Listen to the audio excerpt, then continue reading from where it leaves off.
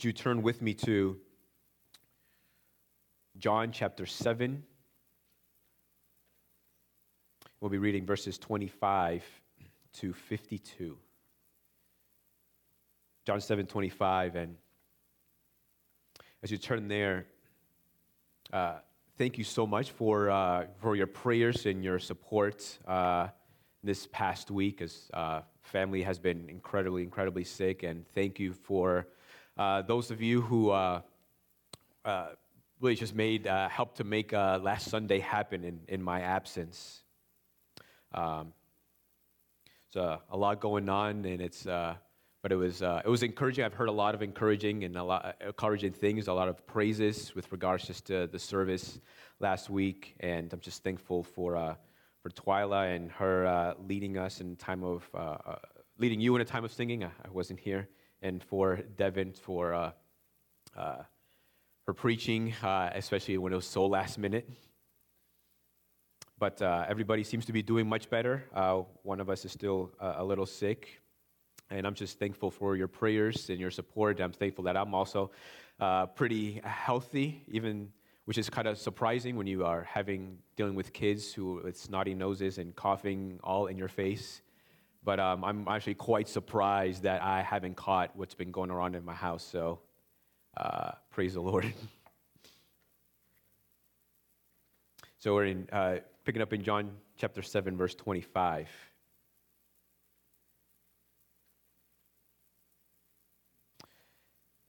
Some of the people of Jerusalem therefore said, "Is not this the man whom they seek to kill? And here he is speaking openly, and they say nothing to him. Can it be that the authorities really know that this is the Christ? But we know where this man comes from, and when the Christ appears, no one will know where he comes from." So Jesus proclaimed as he taught in the temple, "You know me, and you know where I come from, but I have not come of my own accord. He who sent me is true, and him you do not know. I know him, for I come from him, and he sent me." So they were seeking to arrest him, but no one laid a hand on him because his hour has not yet come. Yet many of the people believed in him. They said, "When the Christ appears, will he do more signs than this man has done?" The Pharisees heard the crowd muttering these things about him, and the chief priests and Pharisees sent officers to arrest him. Jesus then said, "I will be with you a little longer, and then I am going to him who sent me. You will seek me, and you will not find me. Where I am, you cannot come." The Jews said to one another, "Where does this man intend to go that we will not find him? Does he intend to go to the dispersion among the Greeks and teach the Greeks? What does he mean by saying, 'You will seek me, and you will not find me,' and where I am, you cannot come?" On the last day of the feast, the great day, Jesus stood up and cried out, "If anyone thirsts, let him come to me and drink. Whoever believes in me, as the scripture has said, out of his heart will flow rivers of living water." Now this he said about the Spirit, whom those who believed in him were to receive. For as yet the Spirit had not yet been given, because Jesus was not yet glorified. When they heard these words, some of the people said, "This really is the prophet." Others said, "This is the Christ." But some said, "Is the Christ to come from Galilee? Has not the scripture said that the Christ comes from the offspring of David, and comes from Bethlehem, the village where David was?" So there was a division among the people over him. Some of them wanted to arrest him, but no one laid hands on him.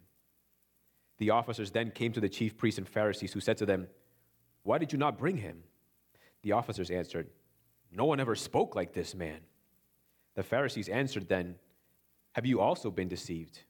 Have any of the authorities or the Pharisees believed in him? But this crowd that does not know the law is accursed." Nicodemus, who had gone to him before, and who was one of them, said to them, "Does our law judge a man without first giving him a hearing and learning what he does?" They replied, "Are you from Galilee too? Search and see that no prophet arises from Galilee." This is the word of the Lord. Let's pray.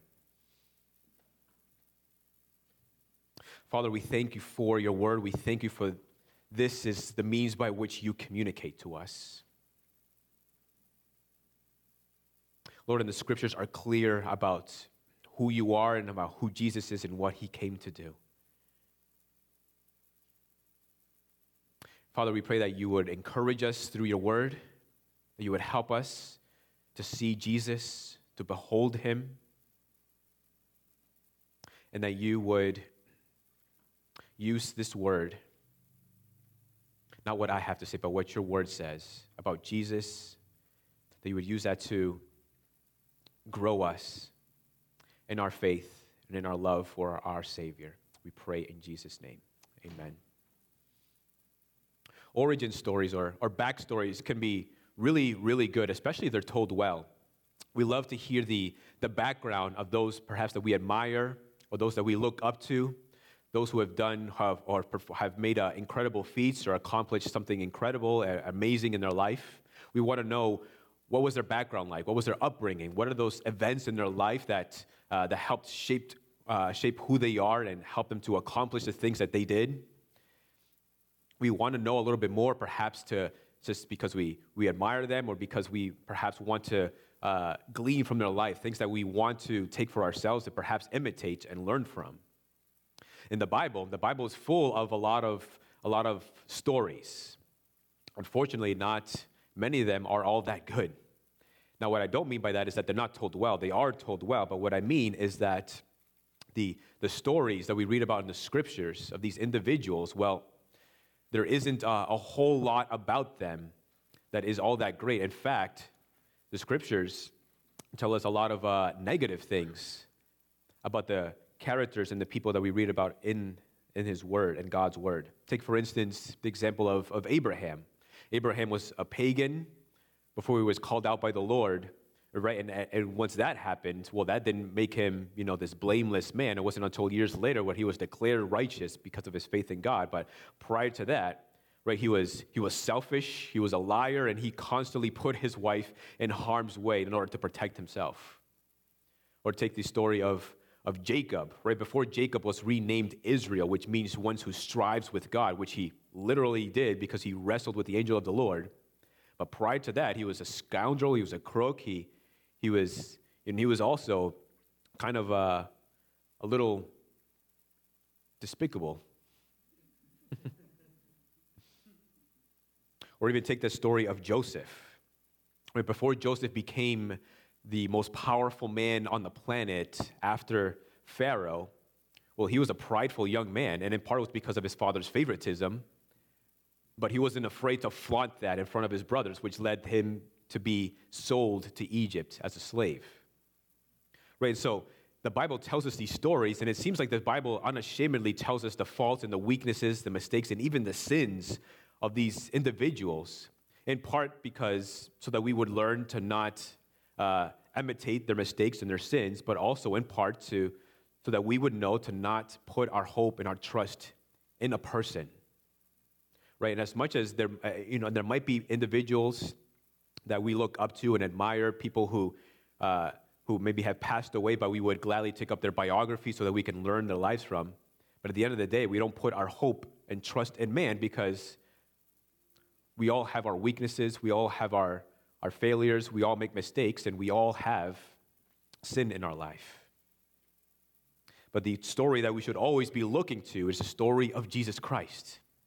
Right? If we are to put our hope in anything or anyone, it is in him.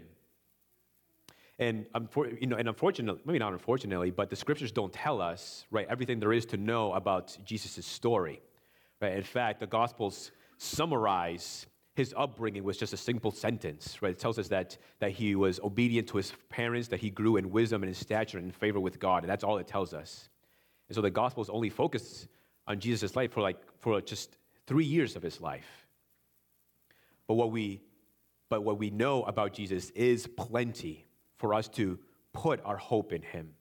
And the thing about stories, the thing that we all have in common about our stories is that everybody has an origin story or a back story, where you came from, your upbringing, who were the individuals who were most involved in your life, and everybody also has some sort of destination, like where are you headed?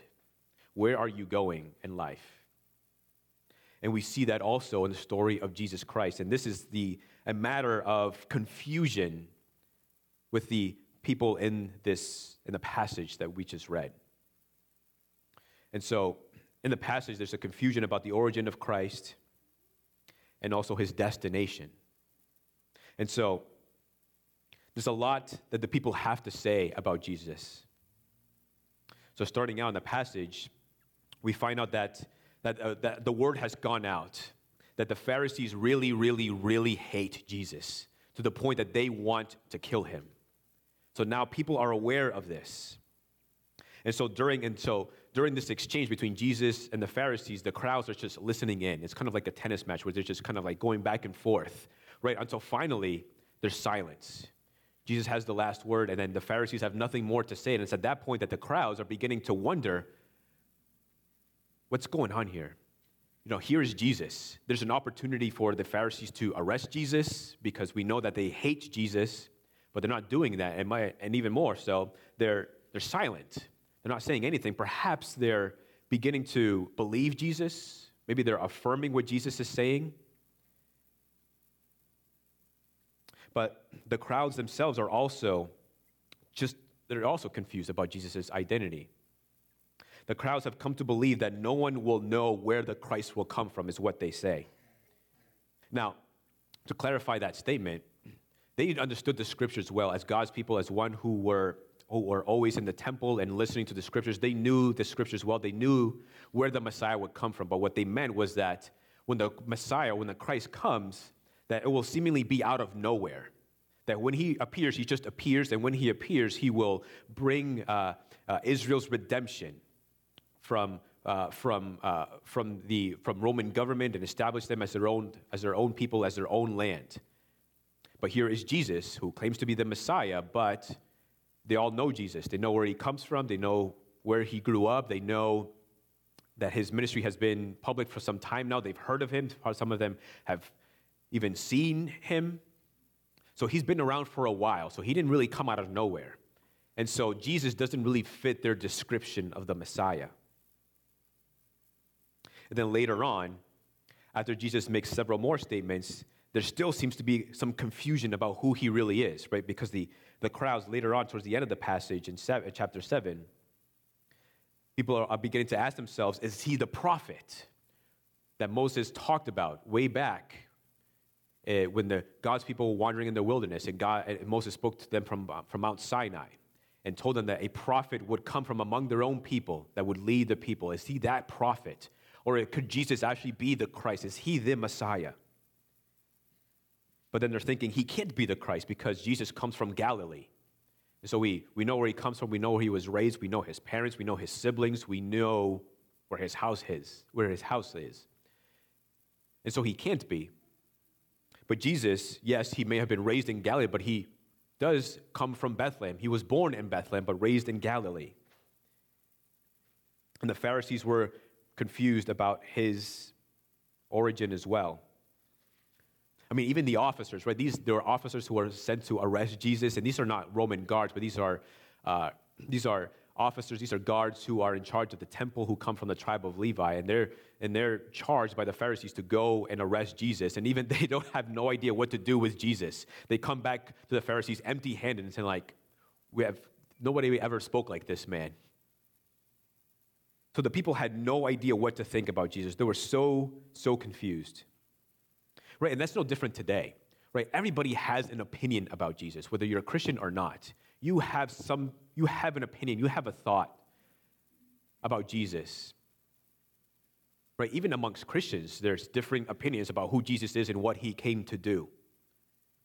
But it's always important for us to go back to the scriptures. Right, whenever we want to get to know somebody, we might ask other individuals about who this person is, but we won't know a person until we actually go to them and ask them about them. There's nobody who is more clear about who Jesus is than Jesus himself. And that's why it's always important for us to always go back to the scriptures and so that we would know, what does the scripture say? What does Jesus say about who he is and what he came to do?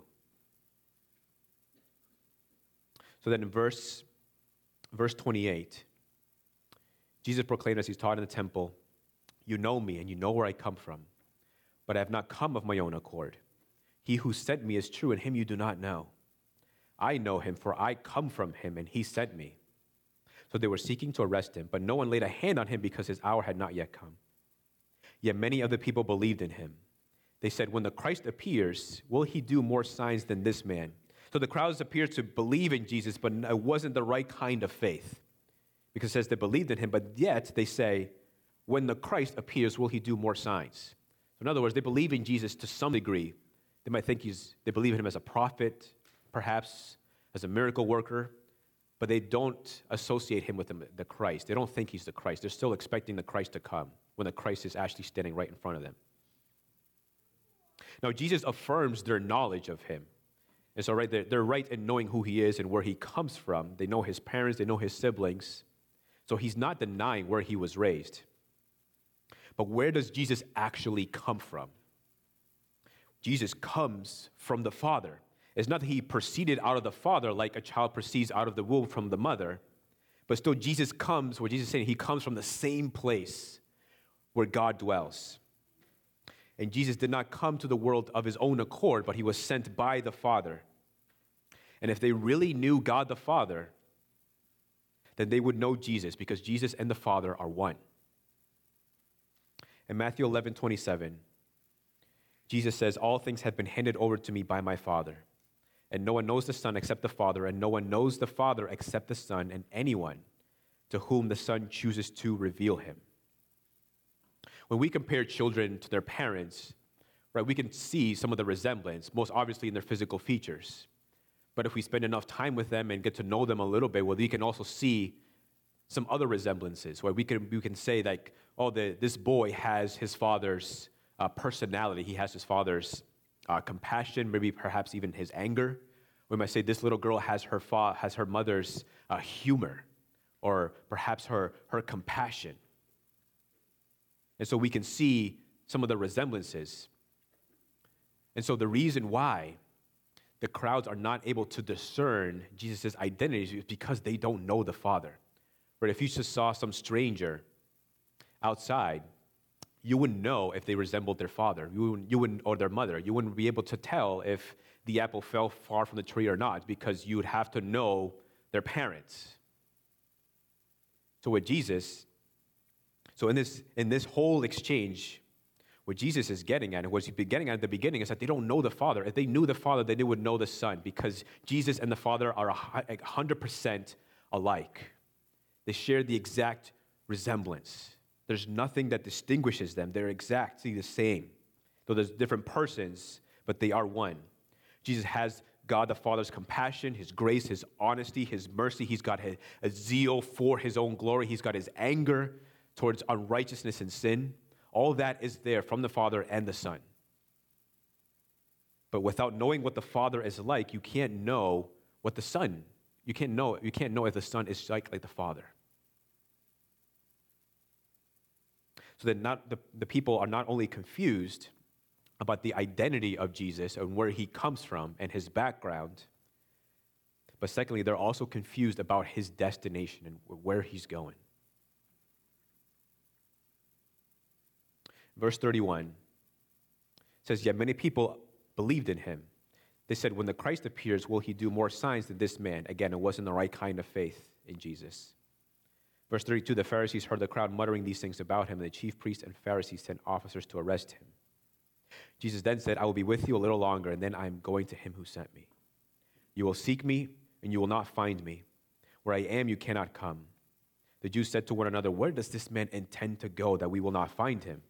Does he intend to go to the dispersion among the Greeks and teach the Greeks?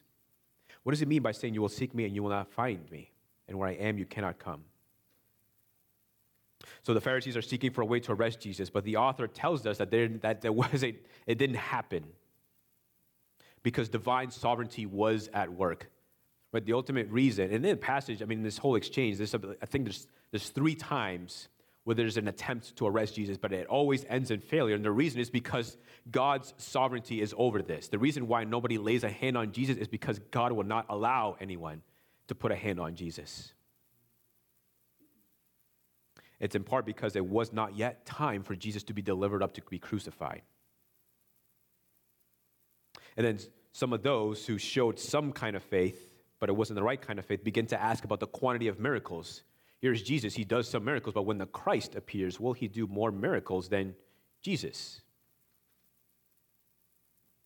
And so still very confused about who Jesus is. And then Jesus makes this statement about his destination, right? You will seek me and you will not find me. Where I'm going, you cannot come.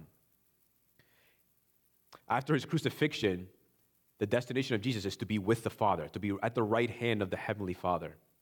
That is his ultimate destination. That is where Jesus is headed, right? And so part of it was the crucifixion. To get there, he had to go through the crucifixion, to be crucified and pay the penalty for our sins. But his ultimate destination was heaven. And so for Jesus, right, the earth was not his permanent home. Right, and I think part of the reason is that Jesus never settled down and had a family and kids and had a career and established a home for himself was because he knew his days were numbered. Right? Not that it's bad to settle down and have a family, have kids. Those are things that please the Lord. But Jesus is different in the sense that he came to the earth to establish his kingdom, to preach the gospel. He knew he only had a limited amount of time to do that.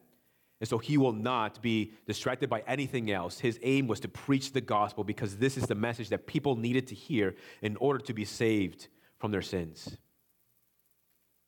Right? The Son of Man has nowhere to lay his head, is what Jesus says. But Jesus was seeking the better homeland, right? In the book of Hebrews, and speaking about the Old Testament patriarchs, it tells us that they were seeking a better homeland. They were wandering and going from place to place, and they were seeking somewhere better, a place that you could never find here on earth. Right? And as God's children, it's the same for us. Right? As adopted children of God through Christ, right, we should long to be with God. It's not that it's bad to establish a career and establish a home and have family, but the mission doesn't change, right? We continue to preach the gospel and continue to imitate the life of Christ so that we may grow in our knowledge of Jesus Christ. But in the end, right, we don't make it our ambition, we don't make it our aim to make earth the most comfortable place to live in. That's not what our lives are about. Our lives are about glorifying Jesus Christ and fixing our eyes on heaven, because that's where we are destined to go. That's what we're looking forward to, right? And as we long for that, and as the Spirit of God abides with us, right, we should long to be with God, to walk with God, as Adam did in the garden back in Genesis. But sometimes, right, we can be distracted from that destination. We can be distracted from fixing our eyes heavenward. Sometimes we're driving on the road, on this narrow road, right, and we see a sign and we decide that, well, we could take a left or take a right and for just a brief time and be distracted. We can deviate from the path and end up being in that distraction for much longer than we anticipated. Or sometimes trials and tribulations come into our life, like an angry driver that might come to your side, right, and just push you off the road. Sometimes that can happen. So the question is, whether it's distraction or you're just veered off the road by trials and tribulations, how do you get back on the road? How do you do that? And one way, I think, is to see our weekly gatherings like this morning as a means of grace. My prayer for you is that after having an eventful week, an exhausting week, a busy week, perhaps an emotionally turbulent week, maybe after having a week where you're just drowned in sin, or having a week where maybe you're just bored with life, that you would come here on Sunday mornings and be refreshed, and that the compass of your heart would be recalibrated to point to the true north, which is God. That's my prayer also for the community groups as well, that these things would function as a means of grace, as a means of getting back on the road and fixing your eyes heavenward, to help remove you from the distractions in life, so you can continue to fix your gaze upon Jesus, who is your hope. Right, and when you've got somewhere to be, right, you fight and you push through the distractions to make sure you get there. And so and even through trials, right, Jesus didn't see the cross as a distraction from his ultimate destination, but it was the means to his destination. And sometimes, through trials and the testing of our faith, Sometimes that's necessary in order to help propel us forward to get to our final destination. Sometimes the Lord, not sometimes, but the Lord uses those events and those situations in your life in order to increase your faith, to draw you closer to Him, and to help move you forward, to make it that much closer to your ultimate destination, to continue to help fix your gaze heavenward. So for Jesus, it's the same. The cross was the means to his final destination. At this point, Jesus says that he will no longer be around and that the people will search for him but not find him. And so at that statement, the people are confused, just like everything else that Jesus says. They're wondering, where does Jesus intend to go? And Jesus makes this statement again later in chapter 8 and also in John 13:33, where he's speaking to his disciples. He says, little children, yet a little while I am with you. You will seek me. And just as I said to the Jews, so now I also say to you, where I am going, you cannot come. And so here in chapter 13, Jesus means it differently. He's speaking to his disciples. I am leaving you. And where I'm going, you cannot come. You've been following me for these 3 years. But now the time of following me has come to an end. But it's up to you to remain and continue to preach the gospel. But one day you will be with me. But for the Jews, for these Pharisees, he says, where I am going, you cannot come. And he means that differently. And the reason why they cannot be where Jesus is because they don't believe in him. But in what way will the people be seeking Jesus after he is gone? And it's difficult to say with certainty what Jesus means by that statement. But one thing we can be certain about is that there will come a day when people will seek the Lord and it will be too late. Because the scriptures promise us that Jesus Christ will return, not as the Savior, but as the King. Right? And he will bring those who are left he will bring them with him to reign in heaven. And then there will come a point. At that point, people will seek the Lord. But at that point, it will be too late. I mean, just think. The Bible doesn't tell us when Jesus returns, but it tells us that he will return. And that could be at any moment. I mean, the Lord could come and interrupt this sermon right now. Or he would come tomorrow. Right? Tomorrow is never promised. The next hour is never promised. Isaiah 55:6 tells us, seek the Lord while he may be found. Call upon him while he is near. Let the wicked forsake his way, and the unrighteous man his thoughts. Let him return to the Lord that he may have compassion on him, and to our God, for he will abundantly pardon. Seek the Lord while he may be found. Right? And those who do not believe in the gospel of Jesus Christ, right now is a time of salvation. Now is a time to seek the Lord because tomorrow is not promised. And those who do, the Lord is compassionate towards them.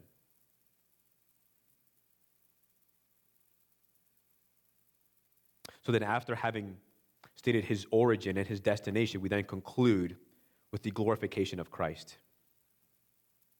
Verse 37, it says, on the last day of the feast, the great day, Jesus stood up and cried out, if anyone thirsts, let him come to me and drink. Whoever believes in me, as the scripture has said, out of his heart will flow rivers of living water. Now this he said about the Spirit, whom those who believed in him were to receive. For as yet the Spirit had not been given, because Jesus was not yet glorified. So it would be helpful to remember that this exchange between Jesus and the crowds and the Pharisees is happening during the Feast of Booths. And if you remember a few weeks ago, we talked a little bit more about this, but the Feast of Booths was a moment of celebration that would last about 7 to 8 days. And it was a time to remember the Lord's gracious provision and faithfulness during Israel's wilderness wanderings after leaving Egypt. It's a reminder of God's continued provision for the people when they had nothing. And so that's what the Feast of Booths was about, and this was happening during that celebration. And so the last day, whether that was the 7th or 8th or the 8th day, the last day would be the climax of the entire event. So on the last day of the feast, along with other rites and rituals, a golden flagon, which is just a large vessel used for drink, was filled with water. And then along with other along with the daily offering of wine, this the wine and the water and the flagon would be poured into silver bowls, and then the silver bowls would be poured out before the Lord as an offering before the Lord. And the point of it was to symbolically refer to the Lord's gracious provision of water in the wilderness when there was no water. But it also points forward. So it points backwards and it also points forward to the Messianic age when Christ returns. And so several passages might have been in mind as they celebrated this and as this water and as this wine was poured out before the Lord. Isaiah 55, verse 1 says, "Come, everyone who thirsts, come to the waters, and he who has no money, come buy and eat. Come, buy wine and milk without money and without price." Zechariah 13:1 says, "On that day there shall be a fountain open for the house of David and the inhabitants of Jerusalem, to cleanse them from sin and uncleanness." Then Zechariah 14:16 says, "Then everyone who survives of all the nations that have come against Jerusalem shall go up year after year to worship the King, the Lord of hosts, and to keep the Feast of Booths. And if any of the families of the earth do not go up to Jerusalem to worship the King, the Lord of hosts, there will be no rain on them." So here is Jesus on the climax of the entire event, of that celebration, on this last day. Here is Jesus. He stands up before the crowds and loudly proclaims that if anyone thirsts, let him come to me and drink.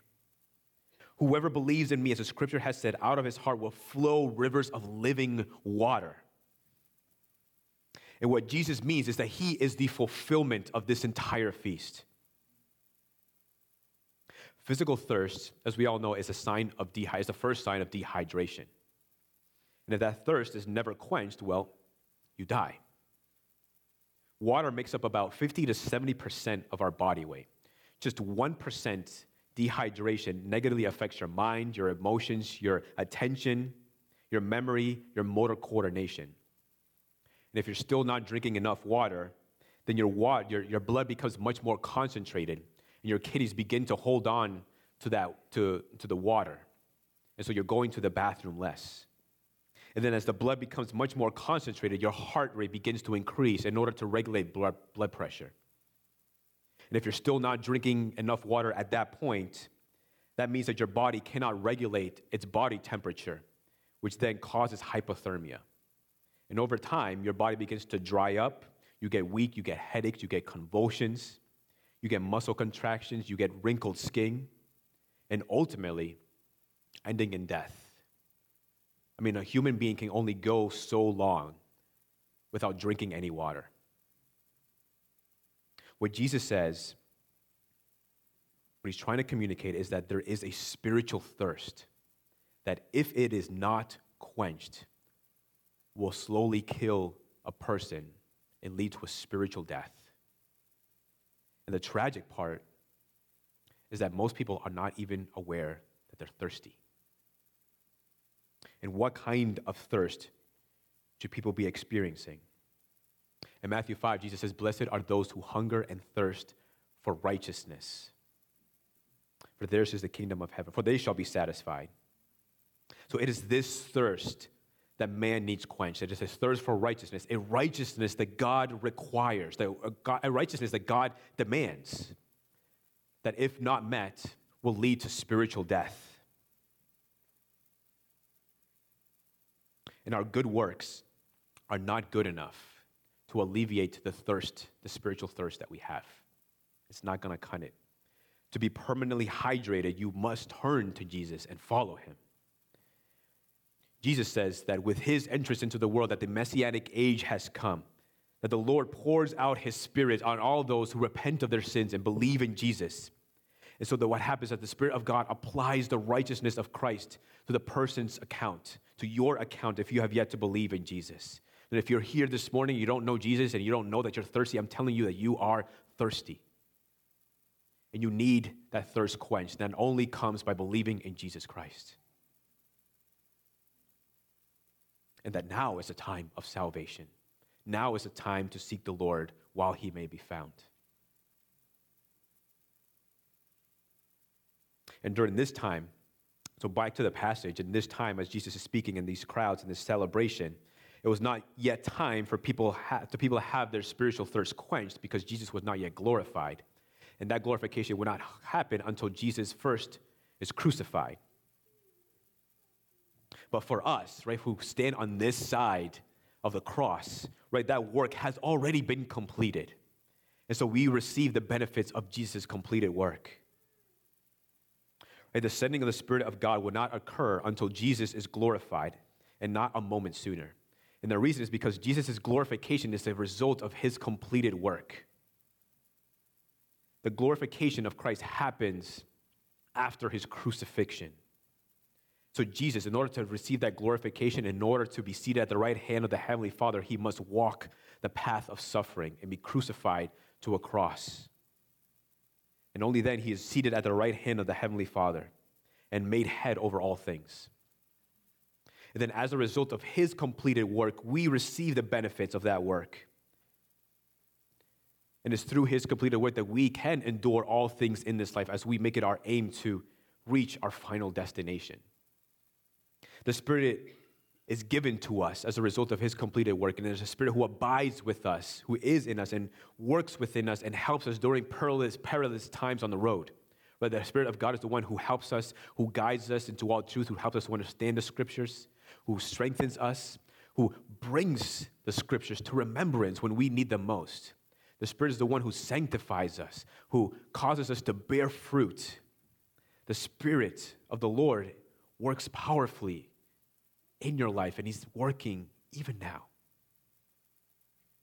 And that is one of the incredible benefits that we receive through Jesus' completed work on the cross and his glorification. And his completed work also means that it's done, that your life has been purchased, that you have been redeemed, that a home has been purchased for you in the heavens, and it's just there, and it's just waiting for you, that nothing is going to take it away. And also, you and I are not like the crowds in the passage who are confused about who Jesus is. You have come to know the Lord, right, through his Spirit, through believing in him, through his word. You know who Jesus is. Or you're like Peter, who makes the confession that Jesus is the Christ, and Jesus says, "Blessed are you, because flesh and blood has not revealed this to you, but my Father in heaven." And then later in life, when Peter writes his letter to the churches, in 1 Peter 1:8, he says, "Though you have not seen him, you love him. Though you do not now see him, you believe in him and rejoice with joy that is inexpressible and filled with glory, obtaining the outcome of your faith, the salvation of your souls." Right? Even though you don't see the Lord, right, face to face, you don't see him now with your physical eyes, you believe in him, you trust in him, and you love him. And many of us, if not all of us, have known him much more personally, much more intimately through trials in our lives. It's encouraging to know that we know the Lord. Right? We're not as confused as the crowds are in the passage, but we know beyond a shadow of a doubt who the Lord is. And because we know who the Lord is, we have salvation in his name. So as you continue to move forward and fix your eyes on Jesus Christ, where there are a lot of things that can distract us, there are a lot of things that can push us off the road, but you never have to be confused about who Jesus is. Those things that happen in your life, they're not intended to get you to be confused about who Jesus is. They're not intended to make you doubt who Jesus is. But the Lord actually uses those moments and those situations in your life to even just show himself more to you, more clearly, that you may know him all the more, more intimately. That's encouraging. So continue to fix your eyes on Jesus Christ. Continue to fix your eyes heavenward, because that's our ultimate destination. And I pray that as we gather together on a regular basis, whether that's here on Sunday mornings or in a community group or a Bible study or just over lunch, that you would be reminded that the Lord is with you, that you have a place in the heavens guaranteed to you through the blood of Jesus Christ, and that is your ultimate destination. What makes heaven so wonderful is not just the fact that we have a home there waiting for us, but it's the fact that Jesus is there, that God is there. And we should always long to be with God. Let's pray. Heavenly Father, we thank you for giving us an eternal hope in Jesus Christ.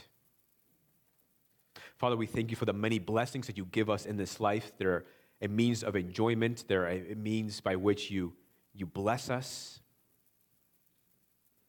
Especially considering that we do not deserve anything that you give to us. And most of all, we do not deserve your Son. But while we were yet sinners, Christ died for us. You have purchased us through the blood of Jesus Christ, and you have made us your own. We thank you, Lord. We pray that you would continue to help us and guide us and protect us. And may we continue to fix our eyes on Jesus. We pray in Jesus' name. Amen.